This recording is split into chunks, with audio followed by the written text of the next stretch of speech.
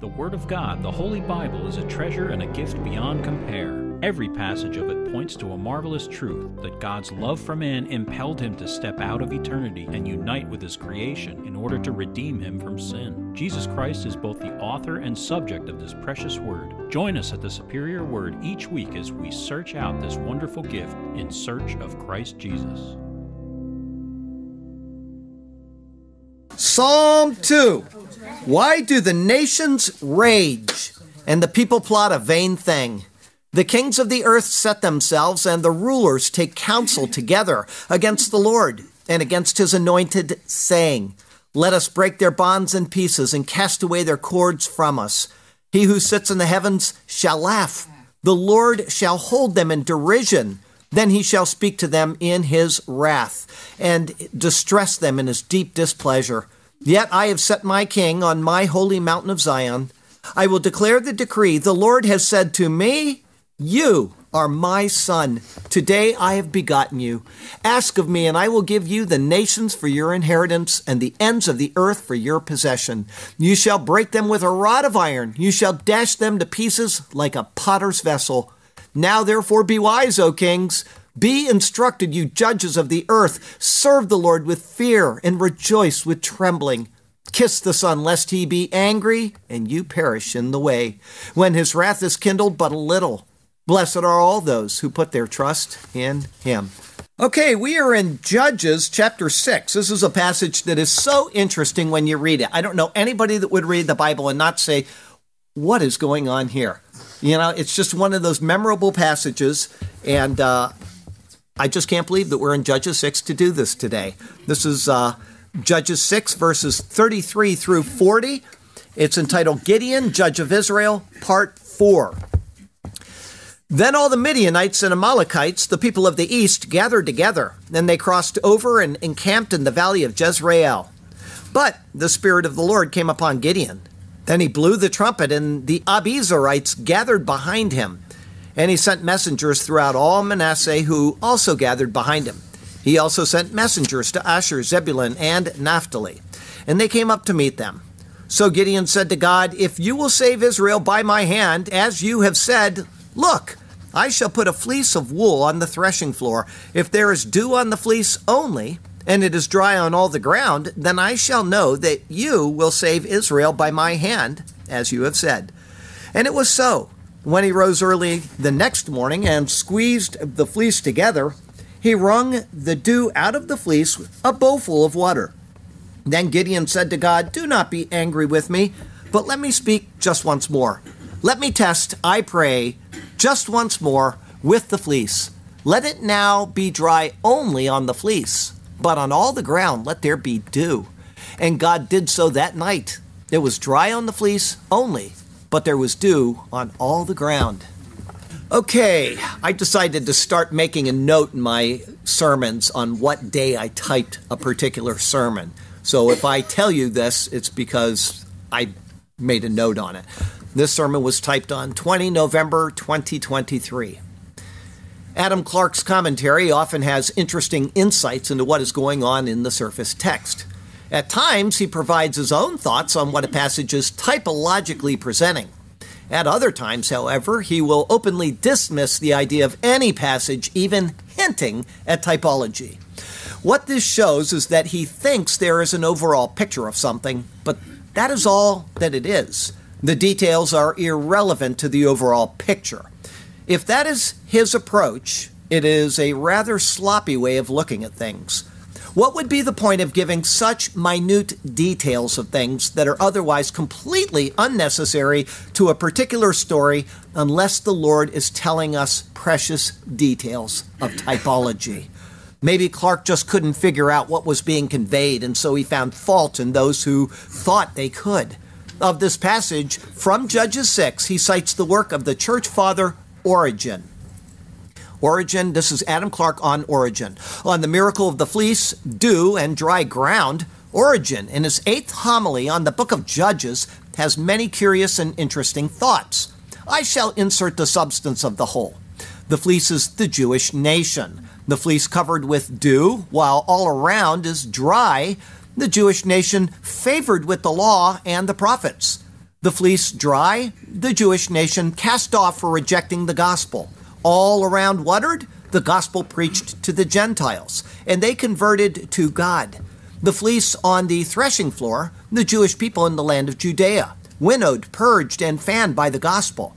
The dew wrung out in the bowl, the doctrines of Christianity, extracted from the Jewish writings, shadowed forth by Christ's pouring water into a basin and washing the disciples' feet.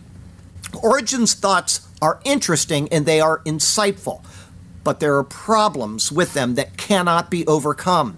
Finding proper typology reveals exactly why God chose some stories from history and completely ignores innumerable others. Improperly analyzing typology will lead people down odd paths of thought that have no real bearing on what is being portrayed. In Origen's case, he lived so long ago that much of what we now know concerning history could not have been deduced. Thus, there is an excuse if he missed the mark on what was being conveyed. We are further along in history and we can more clearly see what God is doing. Jesus is the key, but there are key points that are linked to the picture, such as Israel, the law, and so forth. Our text verse comes from Hosea 13. It is verse 3. Therefore they shall be like the morning cloud, and like the early dew that passes away, like chaff blown off from a threshing floor, and like smoke from a chimney. Of the dew on the fleece, John Lang sees it as the advent of Christ, saying his miraculous sign became the type of the highest and most wonderful miracle known to the church, the birth of Jesus from the Virgin Mary. Origen already speaks of the advent of the Son of God as the fall of the divine dew. So Lang looked to Origen and then he said, I have more to add to it, in other words. The thought is poetic, but it does not match the rest of the typology being presented here. Everything else fits, or it does not. In this case, it doesn't. And yet, what the dew pictures is based on Christ's work and what results from it.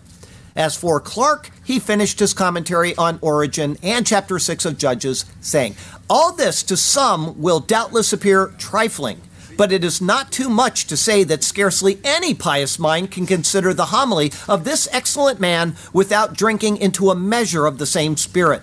So much sincerity, deep piety, and unction appear throughout the whole. Yet, as I do not follow such practices, I cannot recommend them.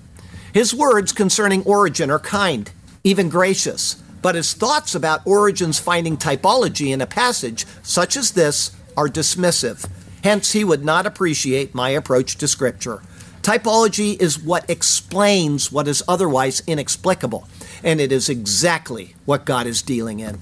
As for my conclusions concerning today's passage, they are how I read what is going on.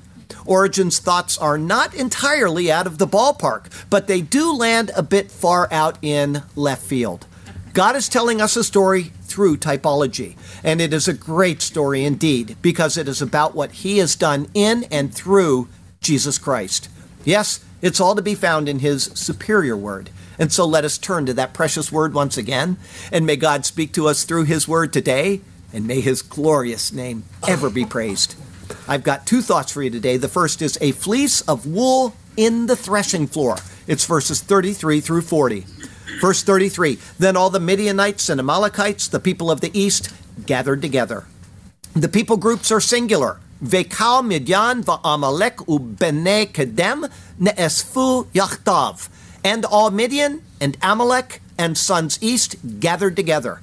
The words take us back to the beginning of the chapter. This is Judges 6, 1 through 4. Then the children of Israel did evil in the sight of the Lord. So the Lord delivered them into the hand of Midian for 7 years. And the hand of Midian prevailed against Israel.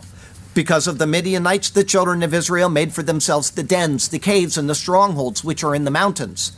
So it was, whenever Israel had sown, Midianites would come up. Also Amalekites and the people of the east would come up against them. Then they would encamp against them and destroy the produce of the earth as far as Gaza, and leave no sustenance for Israel, neither sheep, nor ox, nor donkey. The raiders would come annually to steal away whatever produce had arisen from the labors of the land. It is the reason why Gideon was said to thresh wheat in the winepress, hiding from those who might spot him and raid what he had gathered. Midian is the main group afflicting Israel. The name comes from madon, strife or contention, that is derived from din, to judge. Thus it means strife or place of judgment. As you've seen in the previous sermons, it is place of judgment, picturing the tribulation period. Amalek was the first of Israel's enemies soon after leaving Egypt. The Lord declared war upon them from generation to generation. That is found in Exodus 17. Amalek is derived from people, and malak, meaning to nip or wring off the head of a bird with or without severing it from the body.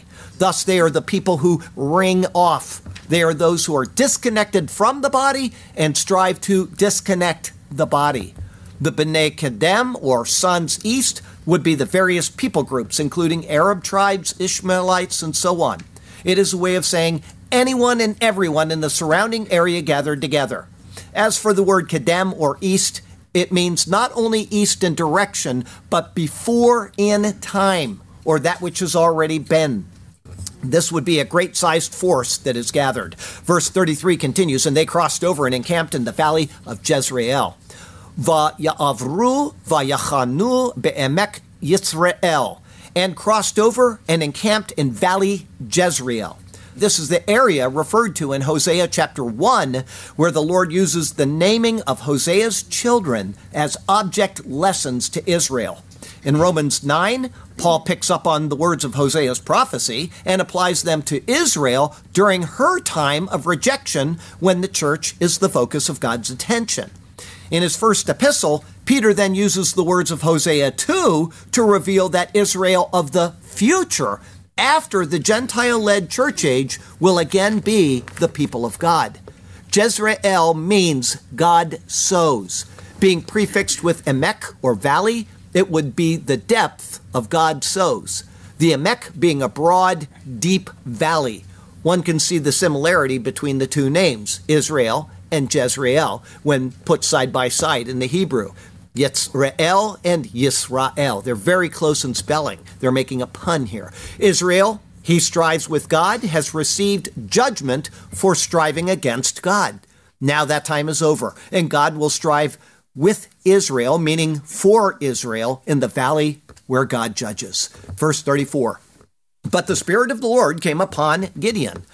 Ve'ruach Yehovah lavsha et Gideon. And Spirit Yehovah clothed Gideon. The word lavash, to clothe, comes from a primitive root meaning to wrap around. One can imagine the Spirit enfolding around Gideon like a garment. The thought is not unlike Galatians 3:27. Where Paul says, for as many of you as were baptized into Christ have put on, the word is endua, clothed with Christ, or have put on Christ. Gideon was selected as the judge of Israel. The Lord clothed him with his Spirit, readying him for the challenges ahead. Verse 34 continues, then he blew the trumpet. Vayitka bashofar, and blew in the shofar.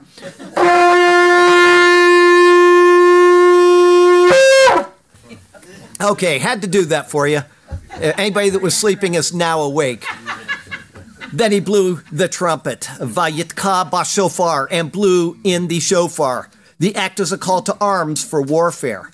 It was seen, for example, in Judges 3, where it says this, but Ehud had escaped while they delayed, and passed beyond the stone images, and escaped to Seirah. And it happened when he arrived that he blew the trumpet in the mountains of Ephraim. And the children of Israel went down with him from the mountains, and he led them. Gideon performed according to the word of the Lord by destroying the altar of the Baal, upon which was the image of Asherah. After that, the Spirit of the Lord clothed him. Now he is readied for the main part of his calling. It says in Judges 6:14, then the Lord turned to him and said, go in this might of yours, and you shall save Israel from the hand of the Midianites. Have I not sent you? Upon hearing those words, Gideon responded, Judges 6:15. So he said to him, oh, my Lord, how can I save Israel? Indeed, my clan is the weakest in Manasseh, and I am the least in my father's house. If you remember, theology was being developed in the exchange as Gideon was made to realize that the one he was speaking to was the Lord, Jehovah, and not merely a man. With that, the Lord responded, Judges 6:16. Then the Lord said to him, surely I will be with you, and you shall defeat the Midianites as one man. The Lord promised to be with him, and he is clothed with the Spirit of the Lord. Thus he is suitably prepared for the battle against Midian. As for the shofar, it is a ram's horn. The name is derived from shafar, to be beautiful or comely. That comes from a root signifying to shine. Strong's notes the connection between the two thoughts is the clear sound. As something beautiful shines, so the beautiful sound shines forth from the shofar. Upon blowing in the shofar, it next says, verse 34 continues, and the Abiezrites gathered behind him. Va-yizaek Abiezer acharav, and cried Abiezer after him. It is the same word, za'ak, used at the beginning of the chapter to signify the distress of Israel in their affliction. It said in Judges 6:6, so Israel was greatly impoverished because of the Midianites, and the children of Israel cried, za'ak, out to the Lord. The New King James Version saying gathered behind is more of a paraphrase. The idea is that Gideon has sounded the trumpet and Abiezer has cried out, as in a war cry, after him. One can think of the famous rebel yell of the Confederate South. As for Abiezer, the spelling is different than in verses 11 and 24 of our previous sermons. There it said, Avi ha-etzri, my father, the Ezrite, or father of the Ezrite. Here it reads, Abiezer, my father is help, or father of help. The entire clan of Abiezer is collectively named in the singular, but it refers to all who descended from him, be it hundreds or even thousands. Along with them, verse 35, and he sent messengers throughout all Manasseh, who also gathered behind him. The words concerning Manasseh, Gideon's tribe, are emphatic. Umalachim shalach bekal Manasseh va-yizaek gam hu acharav. And messengers sent in all Manasseh, and cried also he after him. The word translated as messengers means exactly that. But it is the same word, malach, ascribed to the Lord 7 times in verses 6, 11 through 22. Manasseh means to forget, and also from a debt. In hearing of Gideon's support from Abiezer, the rest of the tribe coalesced around Gideon as well, crying after him. And more, verse 35 continues, he also sent messengers to Asher, Zebulun, and Naphtali, and they came up to meet them. Umalchim shalach be'asher, u-bizvulun, u-be-naphtali, va-ya'alu likratam. And messengers sent in Asher, and in Zebulun, and in Naphtali, and ascended to meet them. Asher failed to come forward for the battle at the time of Barak's engaging Sisera, as was noted in Judges 5. However, they are listed first here, indicating a willingness to join with Gideon and his men. Zebulun and Naphtali, however, willingly joined both battles. As it says in Judges 5, Asher continued at the seashore and stayed by his inlets. Zebulun is a people who jeopardized their lives to the point of death. Naphtali also on the heights of the battlefield. Asher means both blessed and happy. Zebulun means glorious dwelling place. Naphtali means my wrestlings. Verse 36, so Gideon said to God, if you will save Israel by my hand, as you have said. It is a pregnant verse, filled with things to contemplate. Vayomer Gideon el ha-Elohim, im yeshcha movoshia, beyadi et Israel ka'asher dibarta. And said Gideon unto the God, if you are Savior, in my hand, Israel, according to which have spoken. Rather than God, it says the God. As always, the article is expressive. It is used when referring to the one true God in relation to man. But more especially, it is in relation to those who are in a right relationship with him, or it is used to contrast those who are not in a right relationship with him. In this case, it is directly in relation to Gideon, inserting the words, in my hand, between Savior and Israel, speaks of this intimate relationship. Also, rather than as you have said, it says, as you have spoken. It is an authoritative word of the Lord that expects no response or participation. I hate when translators translate the word said as spoke or spoke as said. Each has its own meaning, and when they change it, you lose that meaning. Despite that, Gideon fails to accept the spoken word of the God. However, Adam Clark says, Gideon was very bold and God was very condescending. But probably the request itself was suggested by the divine spirit. And why not? Gideon is clothed with the spirit of Jehovah. It would thus appear that the Spirit of the Lord is using Gideon and his request as an object lesson for both the immediate context as well as for typological anticipations of the future. Verse 37, Look, I shall put a fleece of wool on the threshing floor. Hine, anochi matzig et gizat hatsemer bagoren. Behold, I, placing fleece, the wool, in the threshing floor. Rather than the common word sum to set, Gideon uses the word yatsag. The BDB says a vivid and forcible synonym of sum or sam. The word comes from a primitive root signifying to place permanently.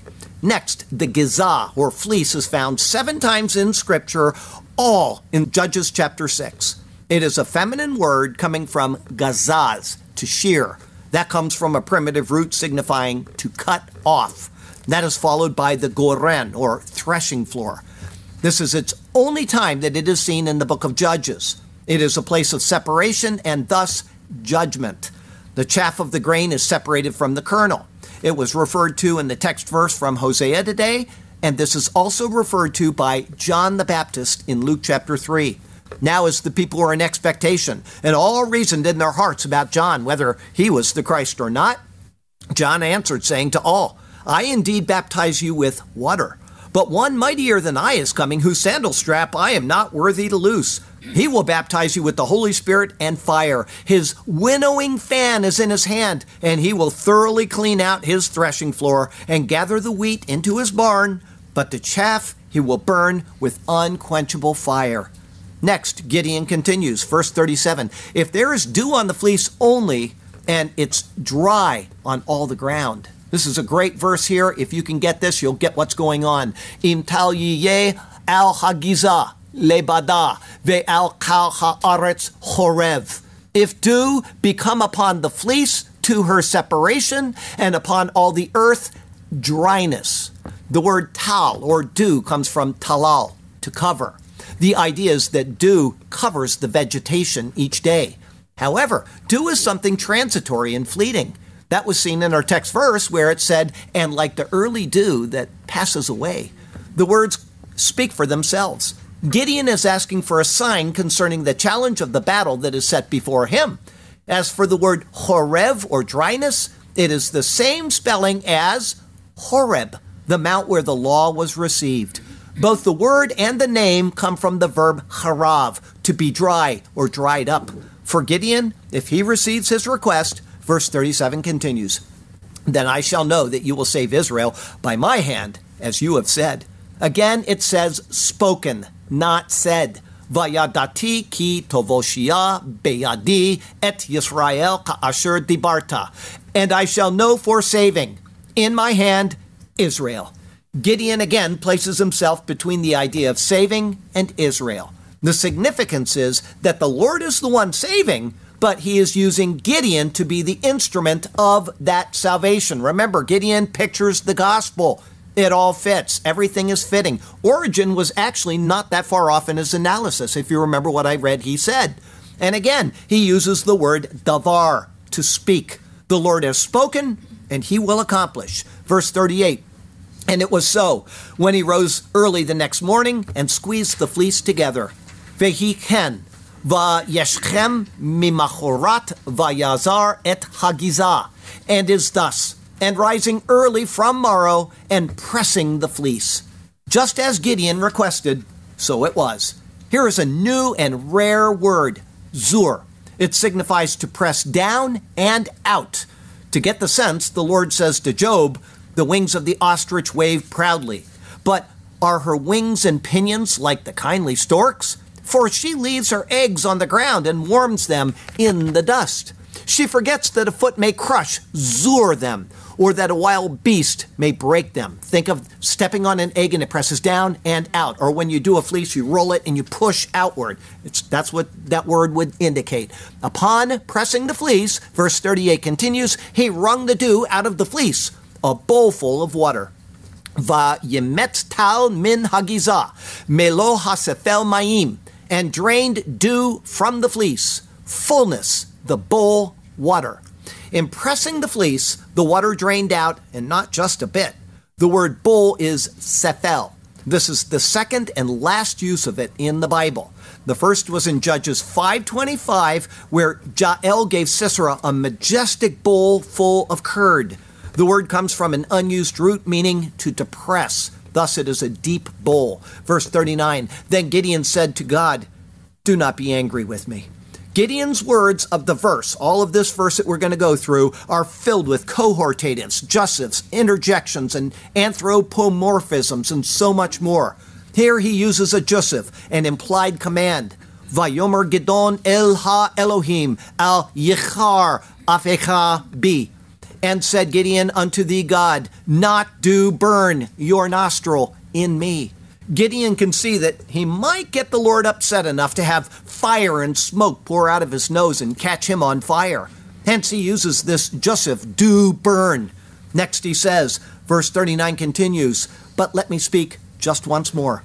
The verb is cohortative, va'adabera ach ha'pa'am, and let's speak surely the once.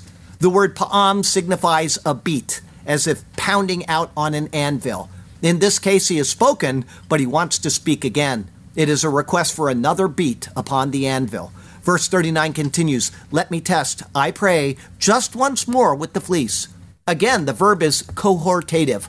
Anase na rakha pa'am bagiza. Let, I pray, only the once in the fleece.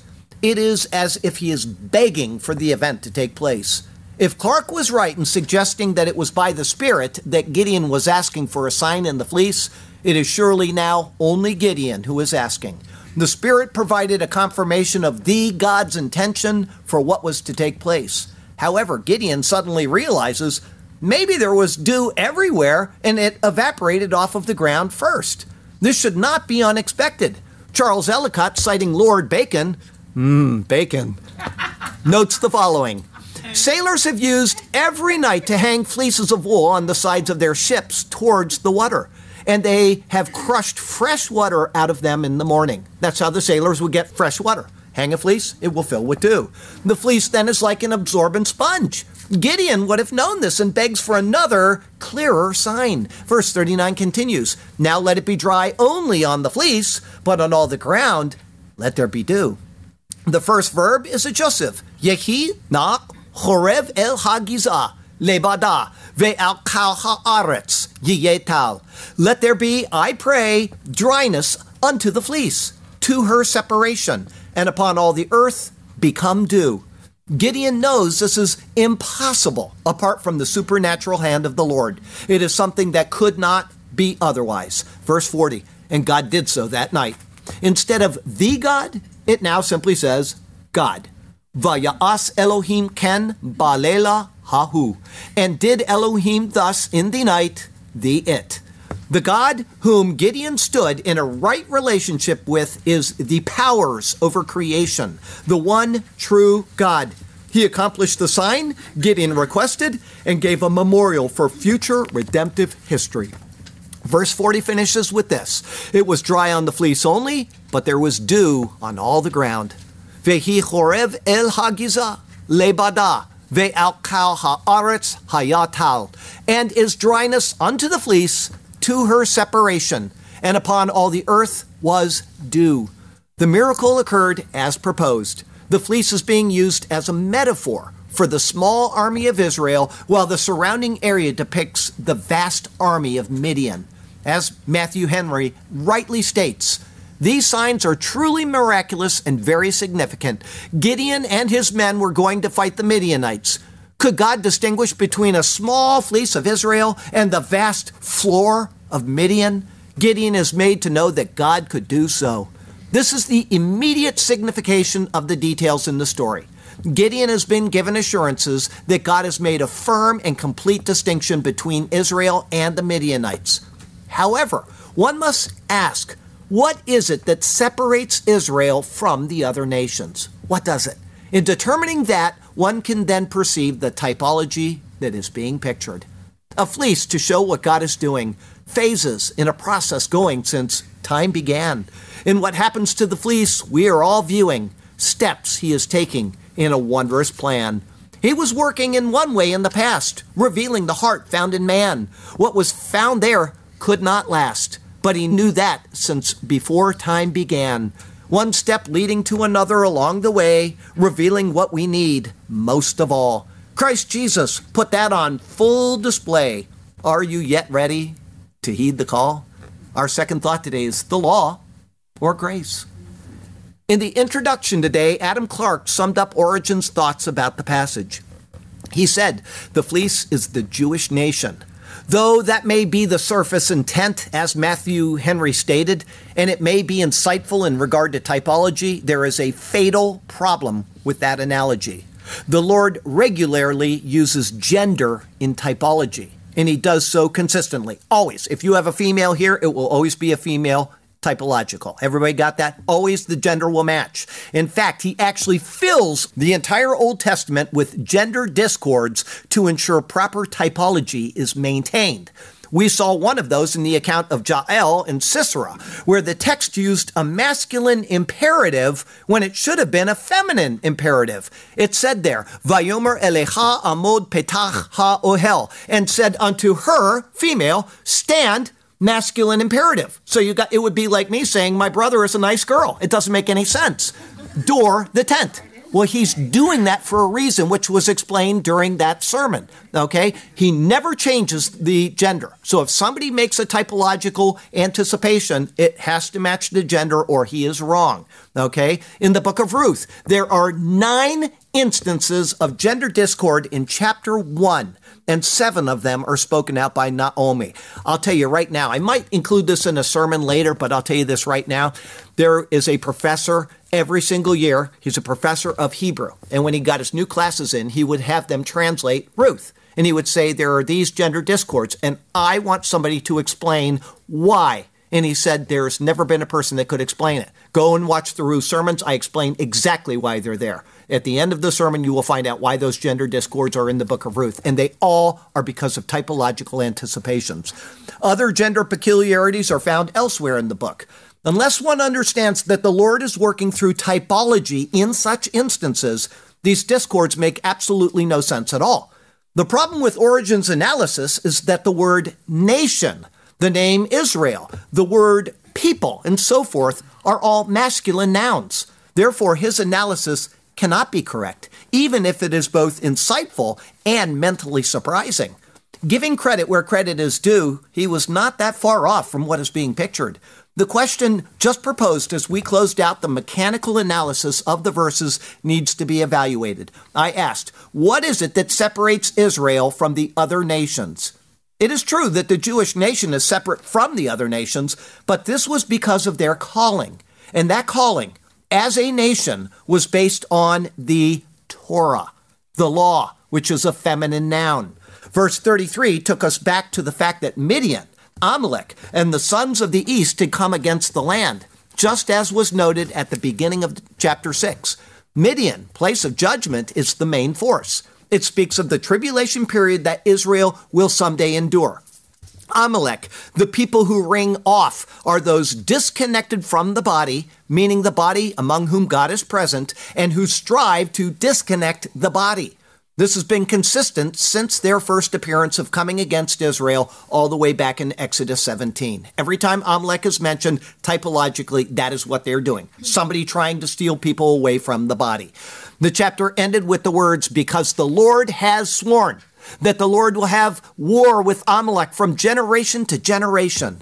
They are a true enemy, but they anticipate anyone who would attempt to nip the people of God off from the main body of his redeemed. We get people like that in churches all the time. They try to steal people away from the church and to their own little cults, away from having their focus on Jesus Christ. That would be an Amalek. As noted, the word kedem, or east, also means beforehand or past times. For example, it says in Micah 7, verse 20, you will give truth to Jacob and mercy to Abraham, which you have sworn to our fathers from days of old. Kedem. So kedem means east, but it also means old or aforetime. The B'nai Kedem, or sons east, refers to those who continue to cling to the law, annulled in the past through Christ's work, simply because they cannot let go of it. They're full of that in Israel today, and that will continue into the tribulation period. Such a thought is carefully detailed in the book of Hebrews, such as Hebrews 10:29. Of how much worse punishment do you suppose that he will be thought worthy who has trampled the Son of God underfoot, counted the blood of the covenant by which he was sanctified a common thing, and insulted the Spirit of grace? They're giving up on the grace, and they're saying, we want to stay with the law. That is what that's speaking of. It next noted that these enemies crossed over and encamped in Valley Jezreel. The word means depth of God sows. It signifies Israel's false ways and God sowing just due into their lives. Hosea 1:5. It shall come to pass in that day that I will break the bow of Israel in the valley of Jezreel. Like most prophecies, Hosea's has an immediate fulfillment and a future one. First, Hosea prophesies of the casting off of Israel. You are not my people. That is Hosea chapter 1, and Paul speaks of it in Romans chapter 9. Then he prophesies of the calling again of Israel. You are my people. That's Hosea chapter 2 and 1 Peter chapter 2. The first set, this is from Hosea 1. Now, when she had weaned Lo Ruhamah, she conceived and bore a son. Then God said, call his name Lo Ami, for you are not my people, and I will not be your God. And then Paul in Romans 9 uses that, saying the Jews are out right now. As he says also in Hosea, I will call them my people, speaking of the Gentiles who are not my people, and her beloved who was not beloved. So he's showing a transfer from the Jewish nation to the Gentile church. But we got the second two sets of verses from Hosea 2 and 1 Peter 2. Then I will sow her for myself in the earth, and I will have mercy on her who had not obtained mercy. Then I will say to those who are not my people, you are my people. And they shall say, you are my God.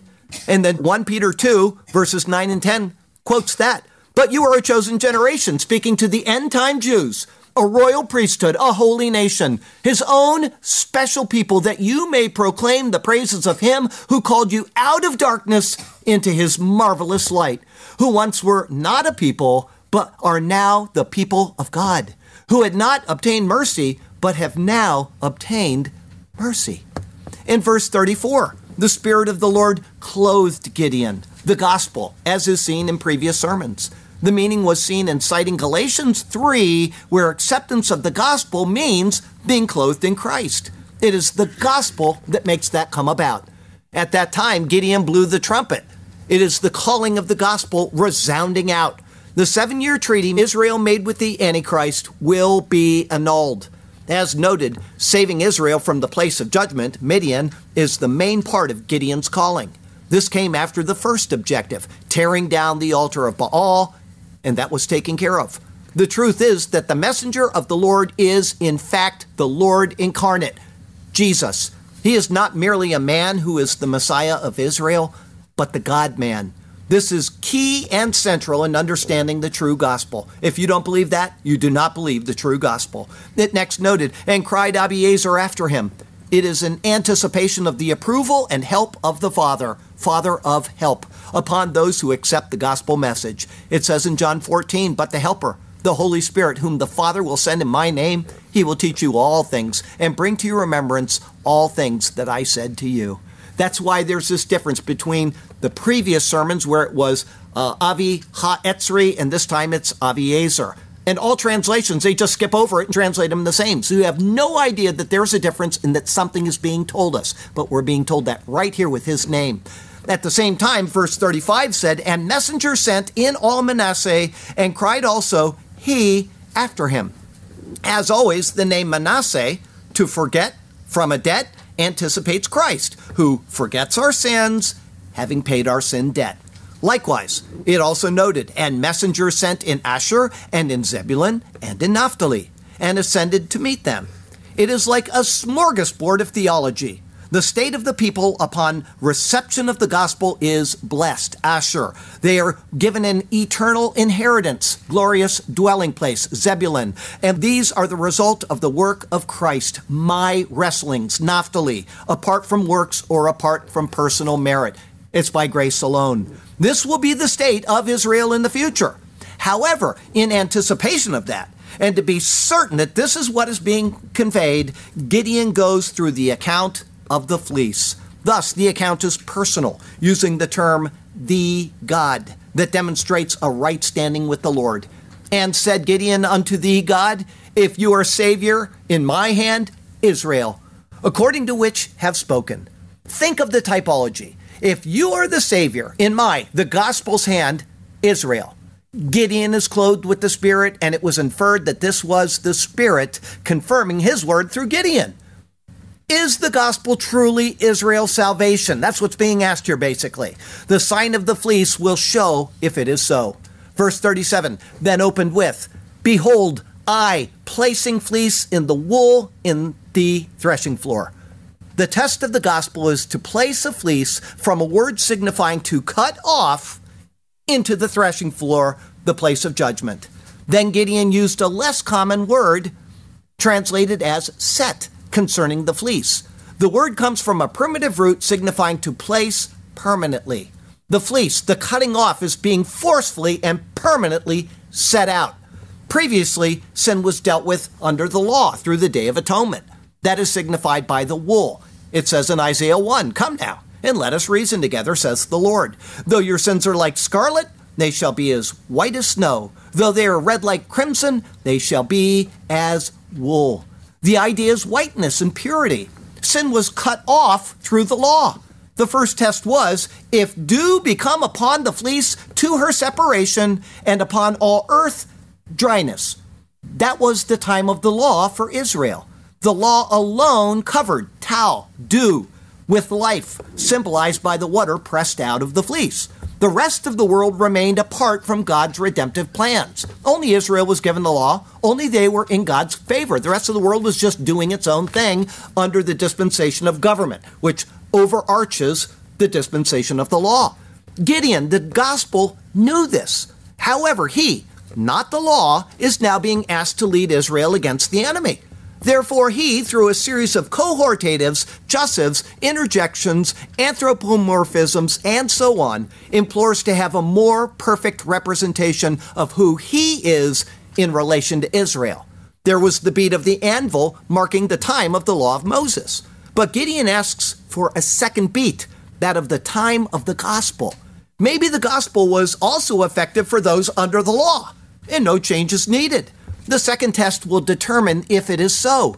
Notice the difference in prepositions for the two propositions. I put them both side by side, and you'll see exactly what's going on. The Bible shows these, but you don't see it in the English. It just says, set this here or something. Watch this. It's amazing. If dew become upon the fleece to her separation, and upon all the earth dryness. Chorev, the law, dryness. It says then in verse 39, let there be, I pray, dryness, chorev, the law, unto the fleece to her separation, and upon all the earth become dew. So it says upon, and then it says unto, upon. We're going to go through this again in a minute. Gideon's words are purposeful. If this is how it is, then the situation will be perfectly evident from a proper response to his plea. The chorev, or dryness, meaning the law, upon all the earth is man under sin because of the law given to Adam. Israel was also under law, but it was a law that offered atonement for sin, something lacking outside of Israel. With that requested, and did Elohim thus in the night the it. It only said Elohim, not the Elohim. To be in a right standing with God, one must be in a right standing with what God is doing. First was the time of the law. And then there is the grace that follows. The first must cease for the second to be realized. Therefore, it said in verse 40, and is dryness, chorev, the law, unto the fleece to her separation, and upon all the earth was dew. If you put the three together, you'll see exactly what's going on. What Gideon is asked for as a confirmation is exactly what God provided. The second beat of the anvil is what God has purposed. It says in Hebrews 10, previously saying, sacrifice and offering, burnt offerings and offerings for sin, you did not desire, nor had pleasure in them, which are offered according to the law. Then he said, behold, I have come to do your will, O God. He takes away the first, that he may establish the second. By that will, we have been sanctified through the offering of the body of Jesus Christ once for all. It's all right there in the words, and translations just kind of go around it, and they don't show you these significant changes in what is being said. Where Israel under the law had no life, the whole world under the gospel, meaning any who accept it, is covered with dew. What we have seen today is a spiritual reality that is actually working out right in the world, even as we live and move in it. Time is moving forward, and it will lead to a real tribulation period where real calamity will come upon the entire earth. But that physical reality is something that is actually being worked out in the spiritual world. First, the rapture will take place before the tribulation begins. Scripture is clear on that. The world that has rejected Jesus will fall under judgment. This will include Israel. However, God covenanted with them that he would bring them into the new covenant as a nation. This means that the law, the basis for the old covenant, must end. For it to end, Israel must agree to what the new covenant offers. This is available to anyone who accepts it at any time. However, Israel as a nation must also nationally accept it. Gideon, the gospel, is a means of that occurring, both for individuals and for national Israel. The account of Gideon and the fleece has been given for us to see this. Israel will learn the lesson of the fleece someday. However, and very sadly, many people who claim to be followers of Christ Jesus, both Jews and Gentiles, have never learned it. Instead, they cling to the law to find their justification before God. Paul argues against such an attitude in the most vehement manner. When we read the words of Revelation 4:2 through 19:10, we read words of disaster, real disaster that is coming upon the entire earth. But they are self-inflicted wounds being worked out on a global scale. All of it will stem from a rejection of what God has offered in Jesus Christ. There is one gospel and one Jesus. Salvation is found in him and the message that properly speaks of him. Be sure that the Jesus you are following is the one the Bible proclaims, for there is not another. In 2 Corinthians 11, he says there is another Jesus. It's the one that the Mormons proclaim. It's the one that the Jehovah's Witnesses proclaim. He fulfilled the law. He is God. He is the second member of the Trinity, etc. All of these points are absolutely key in understanding what God is doing. If you deny those things, you're not going to be a part of what God is doing. Amen. There is one Jesus and one gospel. Hold fast to the grace of God in Christ. It is the message that God has provided for the redemption of man. God in Christ has done the work. We can now do the praising for what he has done. Isn't it wonderful? I mean, it's the most wonderful thing that you take this obscure story of a fleece, and you get the same story that has been presented in 1,000 different ways already in typology. I'm trying to show you the difference between law and grace, what you need and what you need to get rid of. And he shows us again and again in various ways to cover every possible base so that we understand this lesson. I said in the Bible study on Thursday something that somebody yesterday said to me, I had never thought of that. I knew it, but I had just never thought of it. The very first thing ever said to man, and I've said this before, are words of law. If you do this thing, you will live. The very first thing ever uttered by God to man, as recorded in Scripture, are words of law. At the end of the Old Testament, it ends on a curse. If you don't do this, I will come and strike the earth, the land with a curse, right? It's a curse. That's what the law provides. And then what comes? Matthew, and the introduction of the Savior. And how does it end? With grace. The grace of the Lord Jesus Christ be with you all. Amen. The Lord, from the first words of the Bible to the very last, are showing us a contrast between what is pleasing to him and what is not pleasing to him. He will give grace if you get away from law. You failed the first time. You're not going to make it the second or the third or the 10th. The law will never satisfy God because it's you. God doesn't get any glory from you. He gets glory from doing this out of the goodness of who he is, giving his son for the sins of the world that were committed under the law. That is grace. Accept the grace. Accept what God has done and accept that Jesus Christ is God. Salvation, according to Jonah, is of the Lord. That's right. It's not of a created being like the Jehovah's Witnesses say. It is of the Lord himself. Our closing verse. Oh, wait, before I finish up, I'll say, now you've heard the good news that God did it. It's up to you now to accept it, to receive by faith what Jesus Christ has done. He died, he was buried, he rose again. That is grace, and if you believe that and accept it as your payment for your sins, you will be saved. That's all that God asks. Don't try to mar grace. Our closing verse comes from Acts 15. Now, therefore, why do you test God by putting a yoke on the neck of the disciples, which neither our fathers nor we were able to bear? But we believe that through the grace of the Lord Jesus Christ, we shall be saved in the same manner as they. That's it. Grace. Thank God for the grace of Jesus Christ. Next week is Judges 7, 1 through 8. We're not yet done. There's more to tell. Sakes alive. It's entitled Gideon, Judge of Israel. Part 5. That'll be our 22nd Judges sermon. Thank you, Jay. I told him that we had somebody from Ulaanbaatar, Mongolia sign in today on the chat. I said he's got to yell really loud for that guy to hear, so I think he heard it. Lord has you exactly where he wants you. He has a good plan and a purpose for you.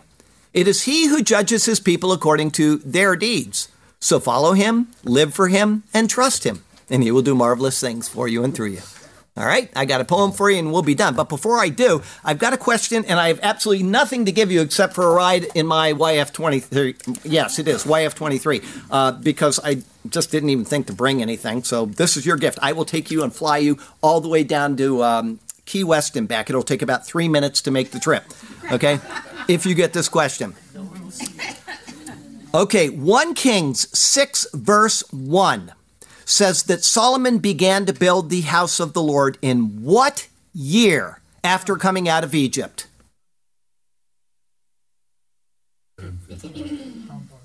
No, this isn't that hard. If you've read it, you're going to say, I can't believe it. Did somebody raise their hand? No. The 480th year after coming out of Egypt. Oh, of course. You don't tell me you don't remember that. How can you not remember that? That is like a key point of Judges.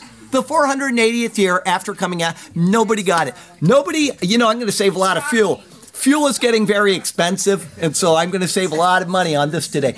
The reason why you got that is because I forgot to put a question in here from the easy file. And so I just went to the Bible, and that's the first thing I turned to. So, but I thought it was, I would have gotten that right away, 480th year. Come on, guys.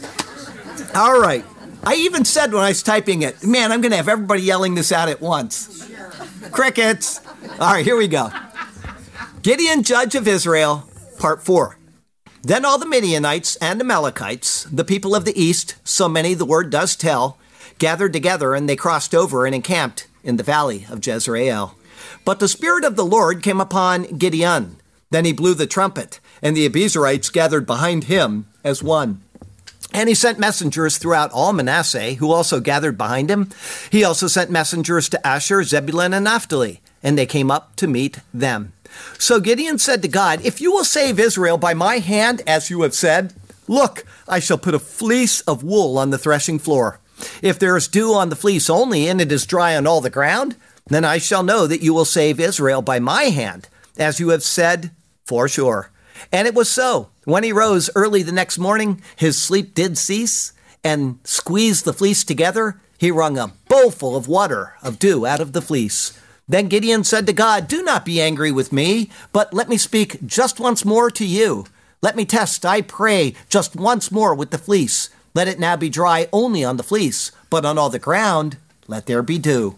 And God did so in that night. The miracle did abound.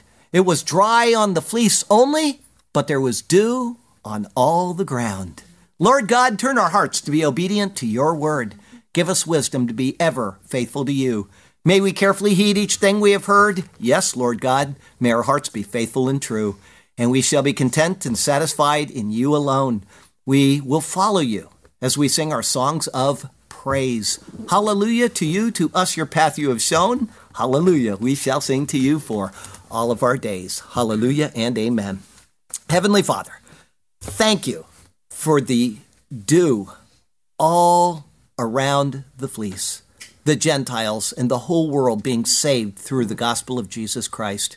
And we thank you that the story is not over for Israel, that the dew will be on the fleece again someday, and they will be saved because of their faith in Jesus Christ. The sign of the fleece will be cut off, but the people themselves will be saved because of the grace of God in Jesus Christ our Lord. We thank you for that. We thank you that we are not under law, we were never under law, and we will never be under law. And the nation of Israel, because of Jesus, will be freed from the law, and they will partake of what is offered to them finally after all these many years. You are faithful, it will come about, and we wait for that day. May it be soon. Thank you in Jesus' name. Amen. Okay, last week I read you the words for the next week's sermon, and I want to read you just a few of the words from next week's sermon for the one coming up. I said this in the Bible study, that there's been a separation between two camps. This is what you're going to get. Two different views on what is being said here. And none of them are right. I can tell you that right now. But you can, I'll read you these verses, just a couple of them, and then you can go home and think about what is God telling us with this. But the Lord said to Gideon, the people are still too many. Bring them down to the water, and I will test them. There's this giant camp of Midian. There's Israel over here, and they have like 30,000 people. He says, way too many. Anybody that's afraid, go on home. Okay? There's still too many people left, like 10,000 against 135,000. He's like, that's too many. All right? So he says, we need to go down to the water, and I'll separate them for you there.